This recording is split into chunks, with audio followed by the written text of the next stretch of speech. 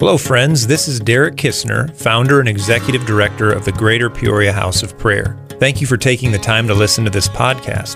Whether you're hearing from me, my wife Mandy, or a trusted leader, it's my hope that it would serve you well in your walk with Jesus. Maybe you're listening at home here in Central Illinois, maybe in your vehicle, or even somewhere on the other side of the world. However you're tuning in or wherever you are, it's my prayer that what you hear helps you to love God, His Word, His Spirit, His church, and the people you interact with each and every day. Thanks again for listening, and may the grace of God fill your heart as you listen to the following message. So you grew up in the 30s and the 40s and so on. Why don't we fast forward a little bit and tell us about, just unfold the story of how you met Bill and what your life was like. And somewhere there apparently you two got saved because you started a Jesus bar, and so I'm assuming you got saved somewhere there too, right? You want to just tell that story to us? Okay. Would you like me to hold it for you? Would that be easier? Yeah. Okay. When I was in high school, my mom worked at a little place down by Zoll's on the south end called Hyman Cohen clothing store. And Bill worked there too. And I would go in and at first I didn't like him because my mom told me he was an only child, and I assumed he was spoiled. I was very wrong. Wow. He definitely was not spoiled. And our first date was we went to church on Christmas Eve. Oh. Yeah, the Lord was at work already then, because neither one of us knew the Lord. So, okay. Yeah. Wow. Okay. Well, continue. This is you got a good start here. What happened? With you and Bill, and just how did it unfold? Your relationship plus how y'all came to know the Lord. Okay. Well, first of all, he I was just 16 when I first knew him, and he was 2 years older than me, and he went into the Marine Corps after it was the Korean War, and he was in the Marine Corps. And while we were engaged then, and on my 16th birthday, actually. Wow. Yeah, and he went to the Marine Corps, and while he was in the Marine Corps, I worked at a bank, and I saved everything I made. I didn't buy clothes, didn't do anything like that. And so when he came home, we were able to, for a year we lived in his parents' house upstairs and saved our money, both of us again. Were you living in East Peoria then? No, that was Bartonville. Okay, that's Bartonville. That was Bartonville. And anyway, we were able to buy a house, and like I said, just didn't know the Lord until we were almost 30. Wow. Yeah, we were almost 30 when we came to know the Lord. And that was because my dad had a business, and my dad died, and Bill took it over. And we had someone came in and to have some work done. It was an industrial grinding business. And they said that they were back from Peru. They were missionaries. And they were going to show us pictures, and they invited us to come. And we did. And we got a relationship with them, and it wasn't too long before we both gave our hearts to the Lord. Wow. And then we went to Peru for a while, and I was actually baptized in a drainage ditch in the Andes Mountains. Oh, my God. That explains everything. That's amazing. So that's where the anointing came on your life. So we need to find out where this drainage ditch is and go there, apparently. Yeah, that's the source of holy water. Okay. So that was so all of a sudden you're married, and you get saved because they visit your home, they witness to you. Now, I don't know a whole lot about your family, so did kids come along? Did grandkids come along? Could you just talk a little bit about them? I'll hold it for you. Okay. We had 2 children, a boy and a girl, and 8 grandchildren and 11 great-grandchildren. Wow. Yeah. Wow. Yeah. Yeah. It's, Are some of them around the area, or are they spread out everywhere? no, they're not around the area. My daughter lives in Tennessee, and my son lives in Florida. Okay. Yeah. That's why you have Bob. Yep, I was adopted. So, okay, then Joan. So the picture we have then is you and Bill get saved. I'm assuming you kind of settle maybe to a church home and you're kind of living the American life. You have the small company. It sounds like that Bill was managing and running, and children are starting to come along. Something happened then that took you into a whole different direction. So explain to us how that all unfolded. And what years are we talking about? Are we talking about like mid-60s right now, late 60s, late 60s? Okay, all right. Okay. Yeah. Bill actually, while he was in a business, built our house, and he did everything except the plastering and the masonry. He did everything else.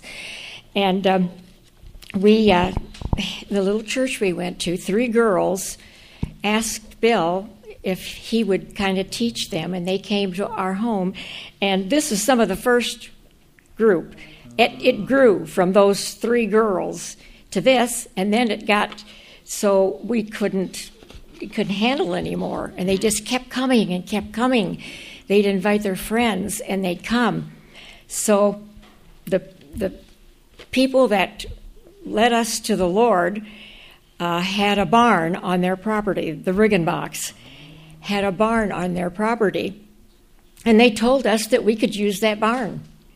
And so we did. We sold our house, and I had people tell me, "Oh, I feel so sorry for you. You had to sell your house." Well, that wasn't an important thing. And so we had that barn, and it grew and grew and grew. We got so crowded that the kids were at the windows on the outside. And, of course, if this was on the dead-end street, and so the parking was really, really bad. And the neighbors didn't like it, which I don't blame them, because it wasn't a good thing, because we had so many young people coming. So here we prayed again, "Lord, what shall we do?" And so we began to look for a place. And we had bought our groceries in Morton, and we went through those tunnels. And I looked over at that house on the left, and I thought, boy, would that be a neat place. It wasn't for sale. So I went home and told Bill about it, and he said, "Oh, I'm going to find out if they'll sell it." So Wow. It was a Zobrist that owned the place, and so Bill, he said, "Yeah, I'll sell it. Now, is that the Lord or not?" Wow. It's the Lord. And Bill said, "Well, I can't give you any money until I sell my house. I don't have anything until I sell my house." He said, "That's okay." And we found out later that people somehow got the word, and people who were running restaurants came and offered him all kinds of stuff. He said, "No, I gave my word." Oh. And he wouldn't. So that's how the barn, the latest barn, came to be. And that everything about that whole place was a miracle. It needed a roof, and some bunch of guys came out, put a roof on, and one day we were outside, and this truck pulled up, and they said, "Where do you want your septic tank?" And Bill just kind of looked. He said, "I didn't order us." He says, "We know. Where do you want it?" Oh. We never knew. We never knew who did it. Oh, my goodness. We never knew who did it. I have a million stories like that. We needed a stairway down the back for fires. And one young couple that came, their dad came, built a stairway in the back. And it's just over and over and over. God was at work. This was God's ministry, not ours. It wasn't ours. It was God's. It just so many things that God did. So now, in terms of context here, this is right as the Jesus People movement is coming, is starting nationwide.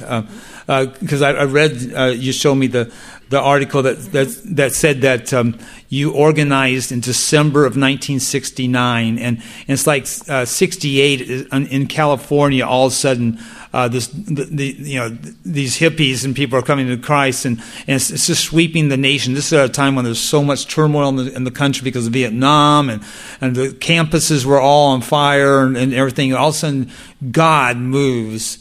And so can you speak to that just in terms of what you saw among the youth here in Central Illinois, just how hungry they were, just what did you see, and why were they coming to the barn as opposed to other churches?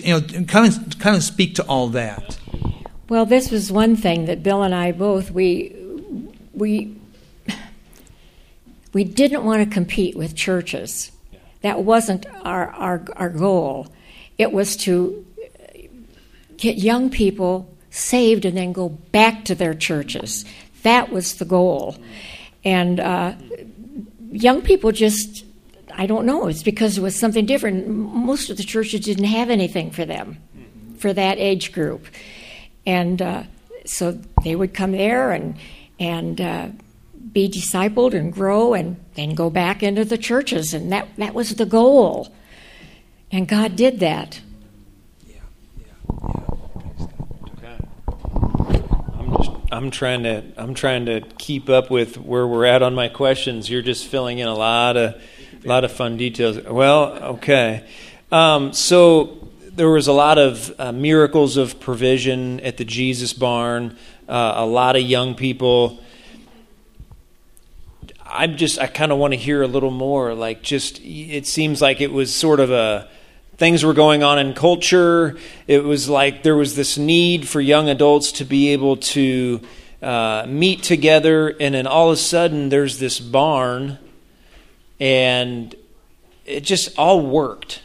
Can you just kind of, I know it's God, we all know that, but just maybe fill in a few more details, because it just seems like it all just kind of worked, and I just want to hear a little bit more about your perspective on that, and maybe just some stories of how people were touched or things you've heard. And then I know we were talking downstairs, this couple right here came at a young age. They were a part of a band and have been kind of following you ever since. So I mean, it's just impressive. It's you don't hear of that, and so I just kind of want to hear more. Like, what happened? Oh, sure. Yeah. Okay. Yeah, I probably have a million stories, but when the young people came, they had hearts to really know the Lord. They to walk with the Lord and grow in the Lord. There's one example, and this happened over and over again. And I want to read this. This is a testimony of a 19-year-old girl who, in her own words, this is what she said: "It finally hit me that I had nothing to live for, no one to live for, no reason in life, no goal at all. I was sitting on the kitchen floor by the phone, shaking like a leaf and debating whether to kill myself or not. I had a razor blade in one hand and a bottle of whiskey in the other. I was petrified every minute of the day and afraid of everyone. I escaped by going into trances about every hour. One day, a friend was killed. I blamed and hated God. Everyone I saw, I wanted to kill. I rebelled in every way I could think of. I lit fires in garbage cans, tore up cars, slashed tires, broke into churches, tearing and ripping up Bibles and throwing them on the altars.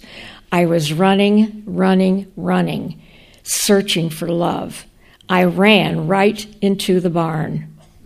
At first, I hated everyone there.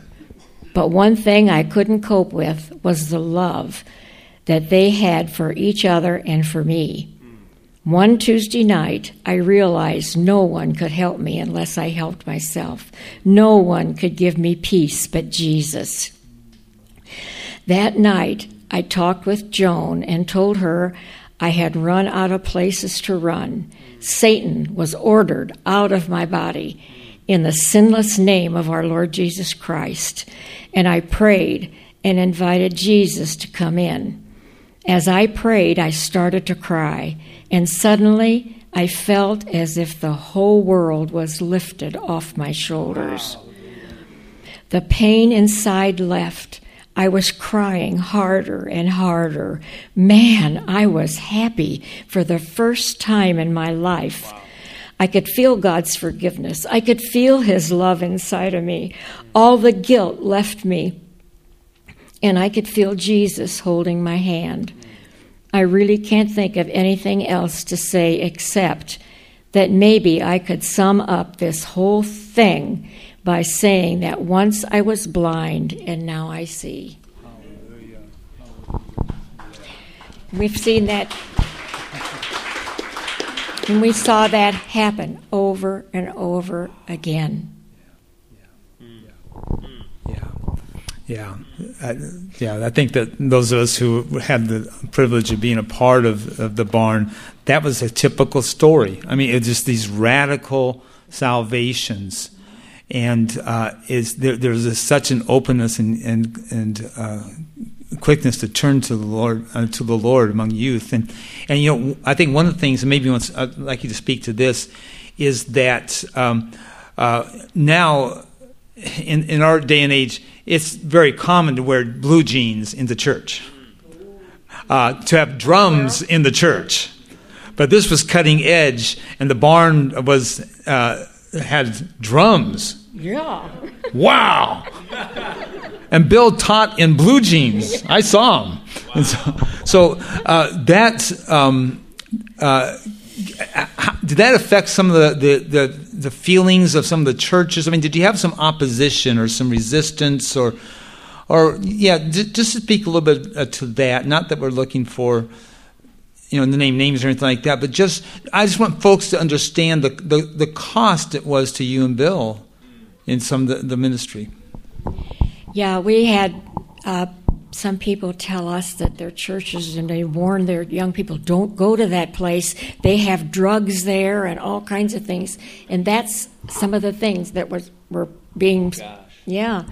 And we never, ever criticized the church. Come on. Never. And it's the church is God's. And we never criticized the church. And we urged these young people as they grew to go back into the churches. And after a while, I think that sort of stopped. I think they kind of got the truth. Right. Wow. Okay. Man, I'm just curious. So I know you probably didn't keep a ledger, but the amount of people that, or maybe you did, maybe the ledger guy's here, but do you know about how many people came? And I do want you to share, because this wasn't just like a once a month meet. This was 3 nights a week for 10 years. And I just kind of want people to know what you did on each particular night, how many kids were there, and maybe over the course of the years, how many were really impacted? Because I think that will help us understand, it would help me understand just kind of the magnitude of what happened in the area a little more. I kind of wish I knew how many people. Right, I hear it. I hear it all the time. People who came to the barn, came to know the Lord at the barn. And let me give you this, the 3 nights. Tuesday was discipleship. Thursday was Bible study. And Saturday night was the coffee house. And so we had nothing on Wednesdays. Nothing. And it's Bill was a teacher, and he just, during all that time, he was, what do you call it when you get a pastor? He went to school and... Seminary. Well, actually, he did it while he was doing all this. He didn't actually go there. Moody had, you could do it, yeah. Oh, Correspondence. Yeah, correspondence, because he was doing that while he was doing all this teaching, and I have tons and tons and tons of stuff, books of his teachings, and I'm just so thankful. I just hold on to them. That's Bill still with me. On like a typical Tuesday night, would you have 20 kids, 30, 50? Well, it built. Okay. Let's say at the height of it, what were we talking here? Well, we had a barn full, and I don't know how many that is. A barn full. Okay. So, but we're talking bursting at the seams for discipleship. Yeah. Bible study. Yeah. They were hungry. They were really hungry, and and the thing is, they felt comfortable there. It was just relaxed and comfortable, and we had a lot of, like on Saturday nights, a lot of at that time, well-known singers and groups and stuff that came to the barn. Yeah, so maybe that's something to kind of touch more on, because when you said Saturday night was coffee house, it was basically, this almost reminds you of the barn, just this kind of setting, and a little stage, and probably a little tighter, but that was close to about this size, perhaps. A little bit smaller. Oh, no, the barn? Yeah. Upstairs? Yeah. No, I think it was a little bigger than this. Okay. Well, maybe not. Okay. No, yeah. Yeah, we measured and then we measured. But again, this is we take contemporary Christian music. I mean, that's we take that for granted today. But that was back in the fledgling times when the whole idea of Christian rock groups and so on was totally new and also resisted by a lot of the church. But like who were some of the groups that came through? They probably don't know these. Well, some of us will. So, we'll tell you if they were really good or not. Okay, so. Honey Tree. She was top. Michael and John Talbot. Maybe some of you remember. Dogwood. Wow. Okay. And one time we had the group come and had to have it outside because they were so big. I think it was the second chapter of Acts. Okay.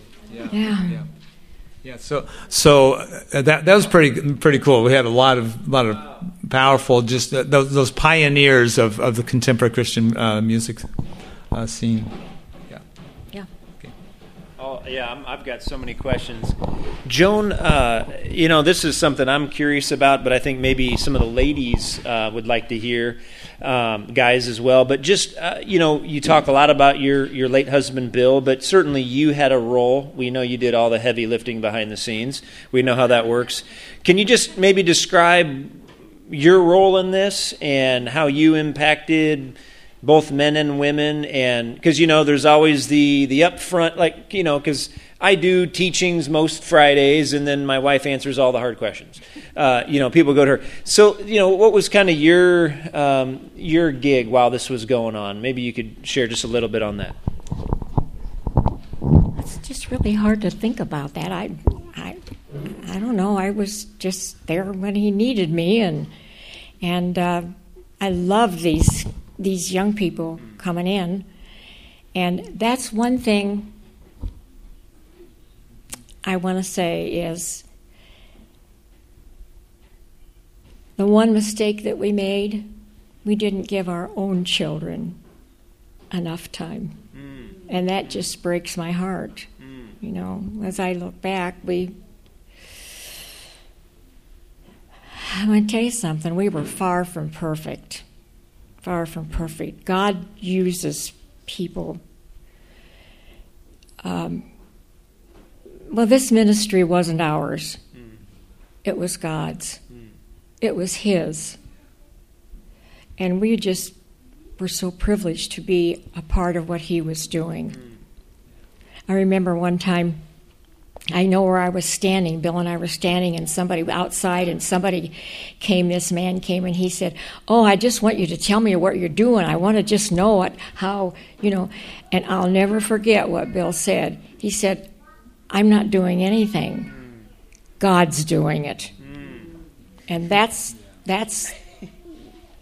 really, yeah, that was it. It's God. I mean, when I think two unlikely people, and God, we were privileged to be a part of what God was doing. Yeah, let me just comment on that. I really appreciate you being vulnerable and sharing those things. I think certainly your humility to share that there were some things that you didn't do right, but the reality is God doesn't call anybody who's perfect, because no one is perfect, except that there is a real perfect person up there running things, but he uses imperfect people, and so thank you for just acknowledging that. There's never been a move of God, by someone so perfect that God decided to use them. He just uses weak, broken people, and thank you for saying yes, with a family in tow. I can relate to that certainly. So they basically ran to you after the sermons to get everything cleared up. Is that kind of how it was? But in all seriousness, we know that even within the big groups, there's the late nights, and there's the phone calls on Tuesday or earlier Tuesday, and I know you were there for off the stage and behind the scenes, and I think some of that's the unsung part of the ministry. Maybe just make a comment as to, maybe not everybody knows that, but maybe there's a comment you could share along those lines, or have I completely confused you at this point? Okay, well, we know she speaks straight. But for 10 years, basically, this went on. And we could tell all these stories, and you could share all these stories, but when did you and your husband kind of go, this has been amazing, but I think like the Lord may be sending us in another direction? Did you have a sense years in advance, month in advance, day in, like kind of talk about, okay, here, we're sensing something, you've done this for a while, and just speak to that. I'd be curious as to know that part of the story. Well, it wasn't an kind of like, okay, now, it was gradual. It was gradual. Okay. And we just kind of, it's still that thing of God was working and we were just holding on. And he came, I don't know. I know one of the questions on there was, why did the barn ministry end? Right. Well, I don't have an answer to that. Wow. It's just rather that, Bill, that we need to move on. And I think we're seeing these young people going back to their churches, and that was the goal. Wow. That for them to walk with the Lord, and that was why the discipleship and so they would be equipped to not just know the Lord and that's it. No, but to go on and minister. And that was our goal. I'm going to go way back to the very beginning, because it is. Yeah, this is like a flashback here. But we really didn't delve into how did you guys reach the point of Bill saying to you, I'm going to stop working, we're going to live by faith, and we're going to start this ministry. Oh, wow. I didn't know that. Because he gave up, and you guys were, all of a sudden you lost your income because you went full time. And so how did that decision, how did that impact you? How did you work through that? That's a big deal. Okay. I can remember, laying in bed and Bill talking about, wanting to sell the business, and it For the first time in my life, I felt comfortable. I didn't, my family was, my dad had the business, but by a long shot, we weren't money people. And So you felt comfortable, and now Bill's introducing this. Oh, no, I did not. I fought it. I said, no, I fought it. And that's why, is because that's the first time in my life when I felt, we were going to make it secure. Yeah, secure. And I can't remember just what it was, but I remember coming to that place and saying, I know what it was. I was having devotions one morning, and Bill was gone to the office already. And the Lord just spoke to me. It's okay. And I called Bill, and I said, honey, I give up. I give up. And that was it. Wow. From then on, I had I didn't feel bad about it. I wasn't scared. Nothing. I knew that God was in control. It was okay. And he sold the business to his partner, and we lived on $750. Let's see, what was it? A week? $750 a week, or was it that much? I don't know. Anyway, not very much. Wow. But we were okay. We never went hungry.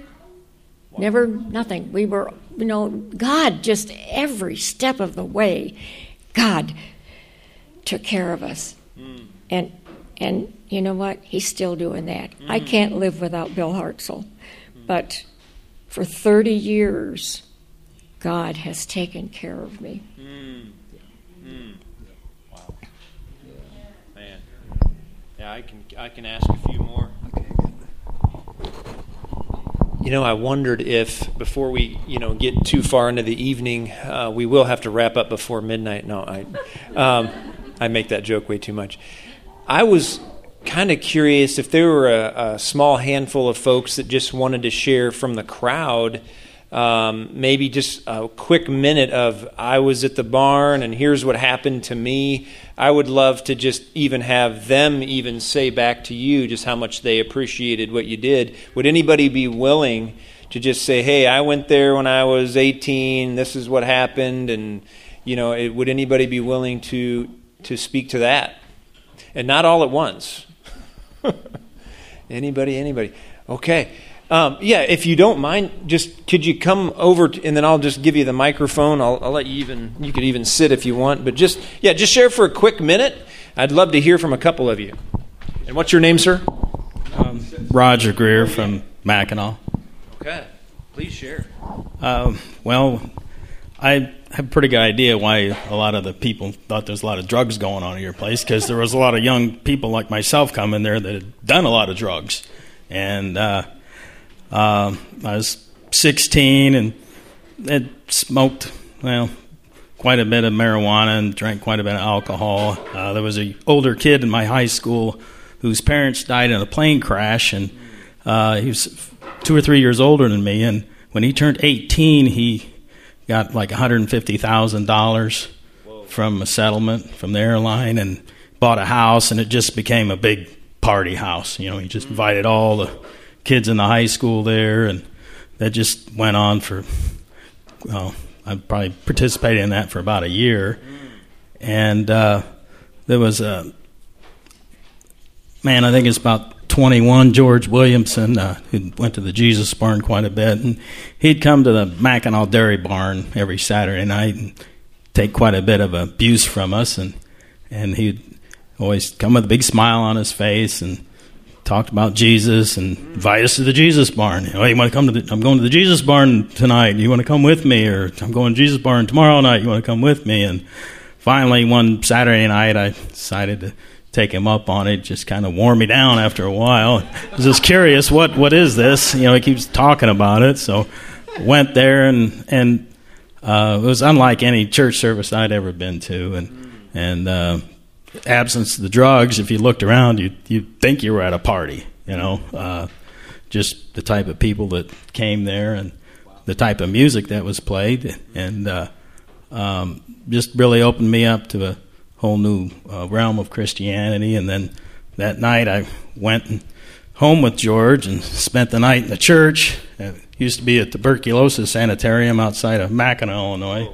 It was called Lily Chapel, and Dennis Householder was there, and Bob Bain was there, and George lived with those two guys. And what was the name of the guy that was the cameraman for the news? Skip Moore lived there as well.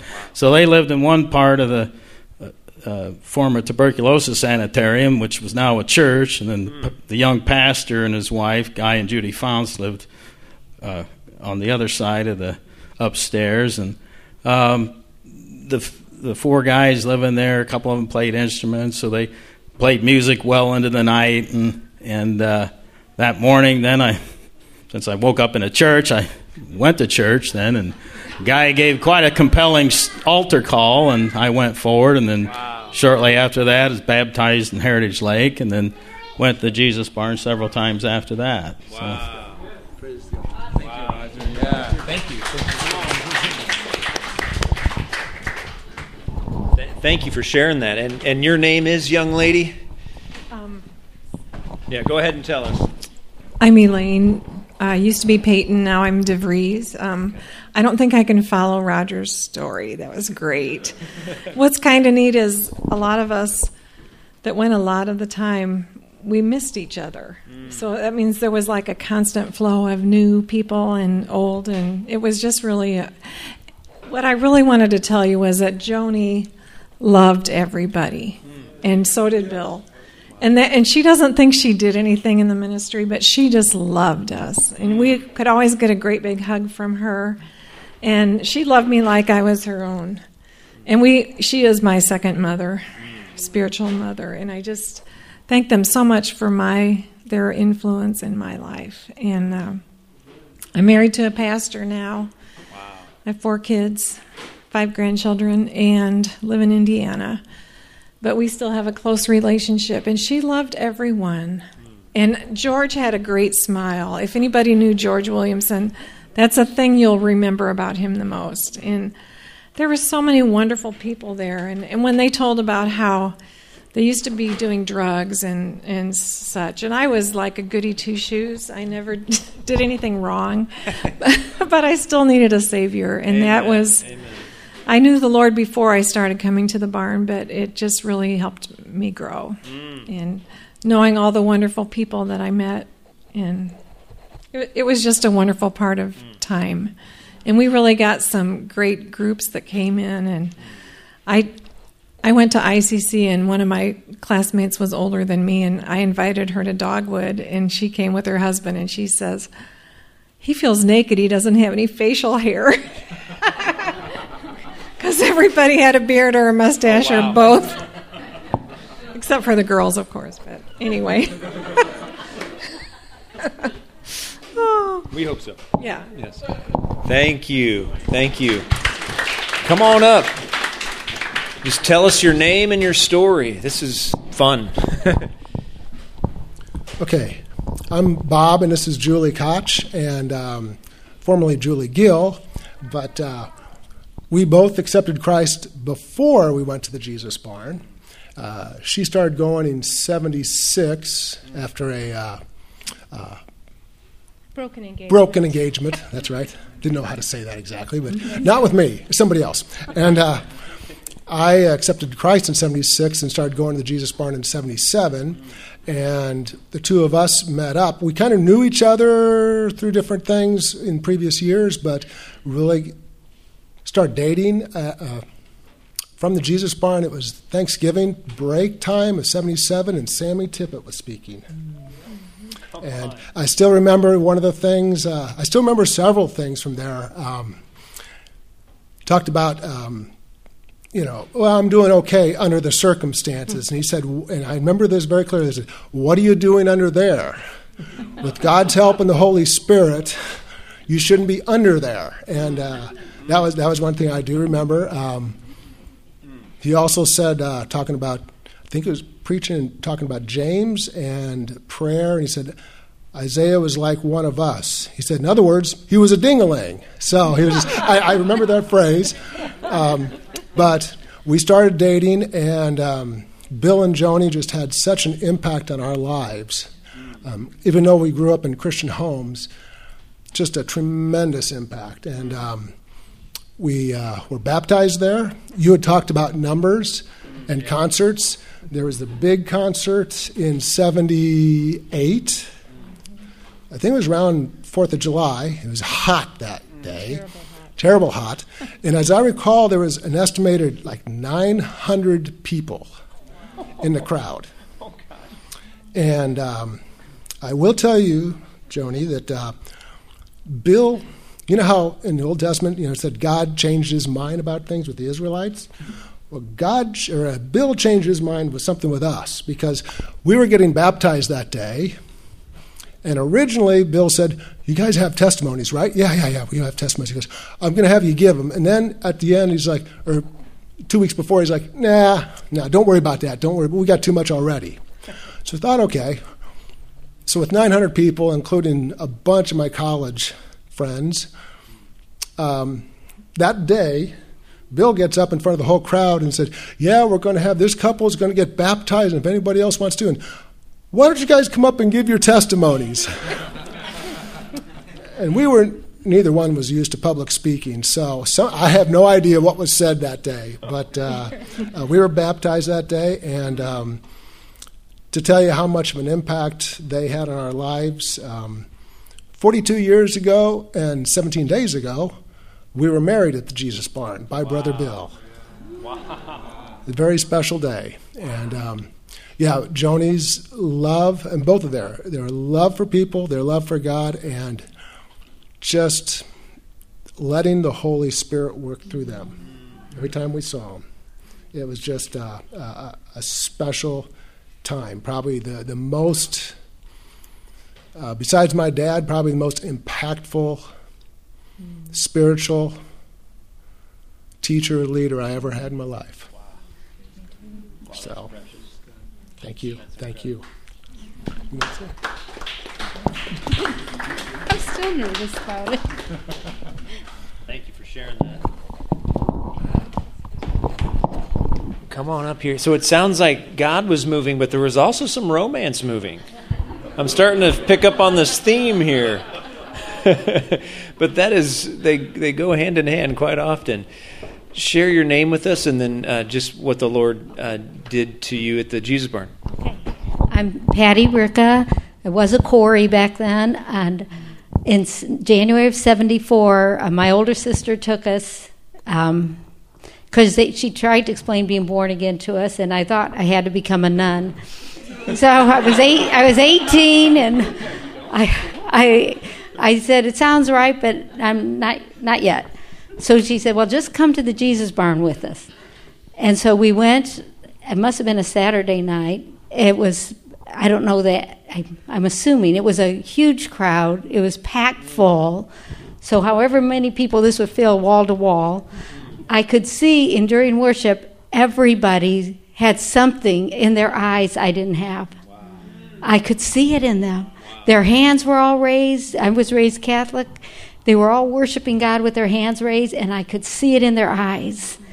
And I thought, I need what they have.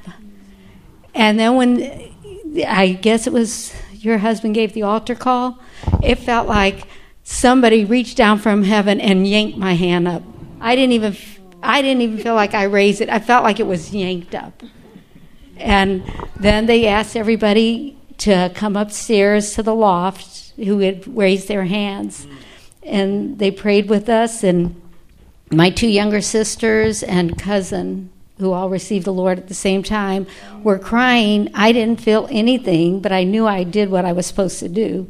I got home, and my boyfriend tried to, we were talking to him on the phone, and I was telling him what happened, and he tried to talk me out of it. Long story. But I said, I have to have what God has for me.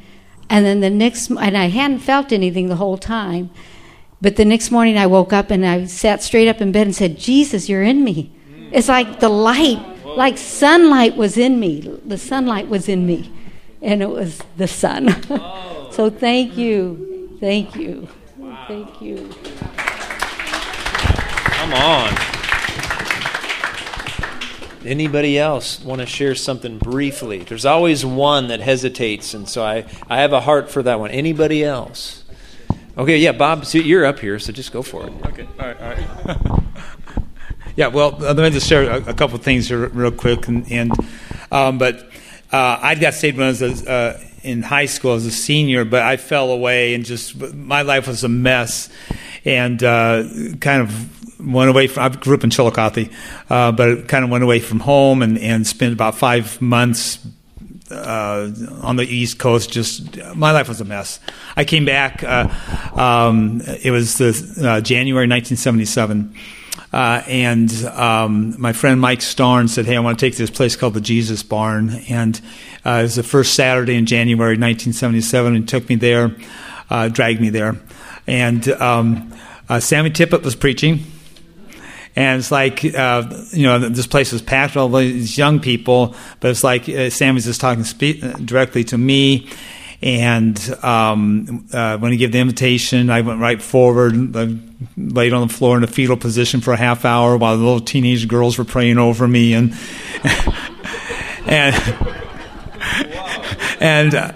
But I got up knowing I was forgiven, knowing that I loved Jesus, and I never turned back from that point.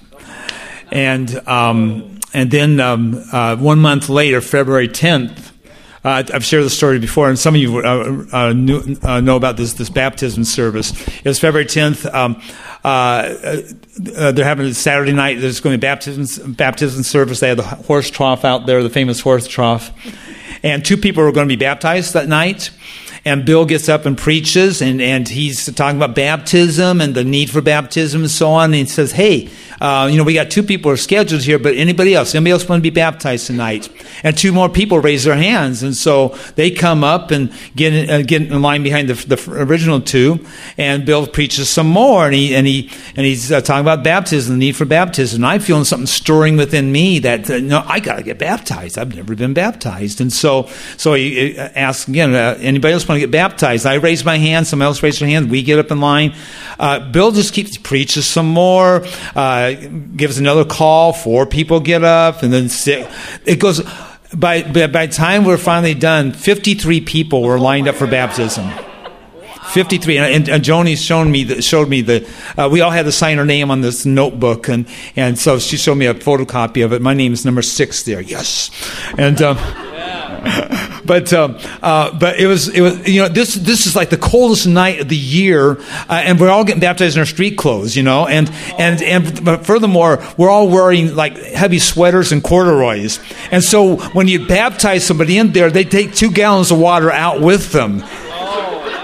And by the time we got down to like the last 10 people, 5 people, there was enough water. Bill's pushing them down. They're trying to get them baptized. And Joni's running around, and she's running around finding towels. I think she went next door. So she's bringing out little hand towels, whatever she could find, because all these people are going to baptize. And it's just this big celebration, and it was just an amazing, amazing night. That's the kind of stuff that would happen there, Yeah.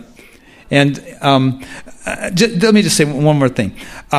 Years later, my wife and I, we served in Japan as missionaries. We were there for about 11 years.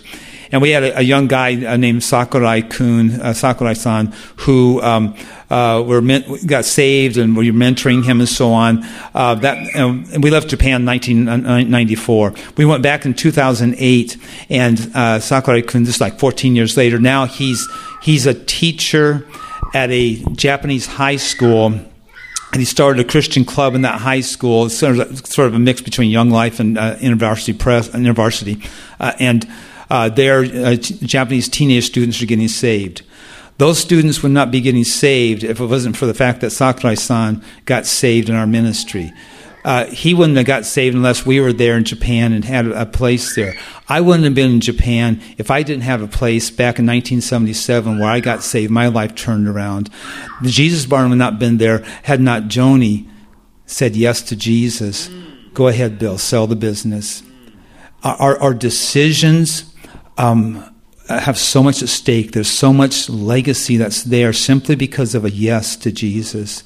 We never know how many generations and how many people are going to be impacted by our simple yes to Jesus Christ.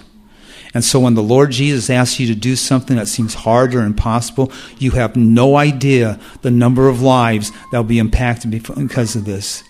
You know, when Bill and Joan stand before the Lord Jesus Christ on that day when they're going to receive rewards, it's not going to be just the lives that were changed there. It's going to be the generations. It's going to be the family trees that were turned around because someone got saved there, and now their kids are living for the Lord, and their kids' kids are going to live for the Lord, all because two people said yes to Jesus. We want you to know that. Yes, sir.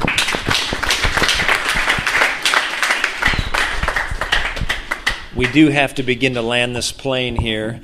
Joni, gosh, I called you Joni. Joan, I don't know if I'm at that place yet. Maybe I can be at the end of this.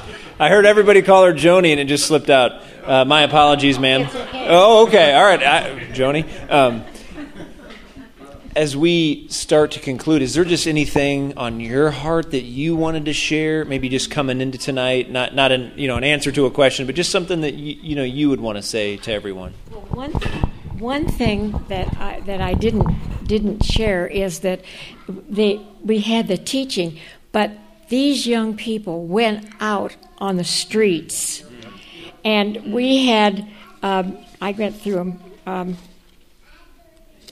Newspaper, and they passed out newspapers. You guys would print those yourselves, wouldn't you? Well, not these. Okay. Yeah, these. Later, we had a printing press, and I don't know where it came from. And I asked a lot of the guys that were there then, and they don't remember who gave it to us either. But anyway, we had one, and we printed this one.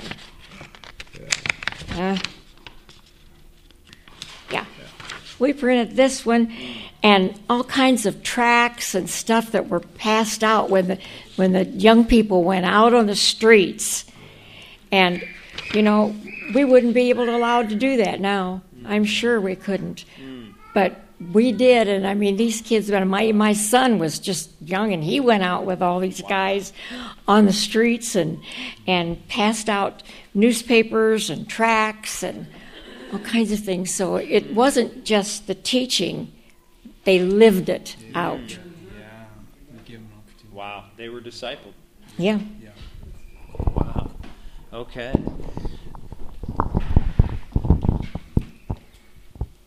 I kind of want to go a lot longer, but I know we do have to get closing up here. I think what would be really neat is if we just took a moment to pray together. Joan, I would just thought it'd be neat if you could just pray over this group and those of us gathered. I'm not sure if my phone's still working, if we're still on Facebook Live. Is it still good? Okay, wow. The Lord extended that battery life somehow. But if you could just pray over us, and then what I thought is if we could just even get into some groups and just kind of close the evening praying, into what maybe the Lord's doing in your heart. I just thought it'd be neat to end on a kind of a note of prayer. We so want to see the Lord move like He did, back in those days. And sometimes I think we just got to look back and see He didn't just do it out there. He's doing it right here. He's been faithful to move right here in central Illinois. And I think we want that today so much. And so, this kind of gives me faith for what, the Lord can do. And like you said earlier, Bob, we don't want an exact replica, but we just want the thing God wants to do now. But kind of there's this sense that, something like the Jesus Barn days, there's a sense that it needs to happen again, where it's just so clearly God. We are, this building is where the Garage Ministry met, and Nancy Schneider, and there's a lot of history there. Yeah, and so there's just been these waves, the Jesus Barn, the Garage, and we need that next wave, so to speak, and just whatever the Lord wants to do. And but I just want to thank you, Joan, for just kind of giving us faith for that, whatever that is. And hopefully this isn't the last time you're at this house, because we got to draw some more out of you. But please do pray over us. And then I'm going to just have all of us get together here after that. But please do, just as the Lord leads you, pray over us, please. Oh, Father, we just come to you because we need you, Father. And thank you so much for how you work, Lord. Thank you for this ministry, Lord. And I just pray in Jesus' name that you would use this ministry in a mighty way. And Lord, your way, your way, Father. That doesn't have to be the way it used to be, but a new way. God, you make all things new, Father. And so I just pray over this ministry, God, that you would use it in a mighty way. God, give the leadership your wisdom, your heart, Father. Oh, God, you're not done. Yes. You're not done. You're still working, God. And I just pray that you'll use this ministry in a mighty way to bring honor and glory to you, and people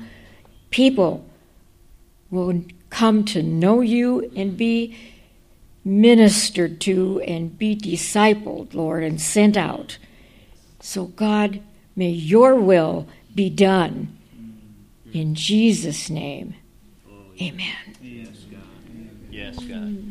Yes, God. Amen. I love how you said you're not done, because we know after the barn was, quote, done, God wasn't done, and he sent you to your next assignment. So we'll hear that story next time. But God's not done with any of us. He's if we're alive, he's not done in our life.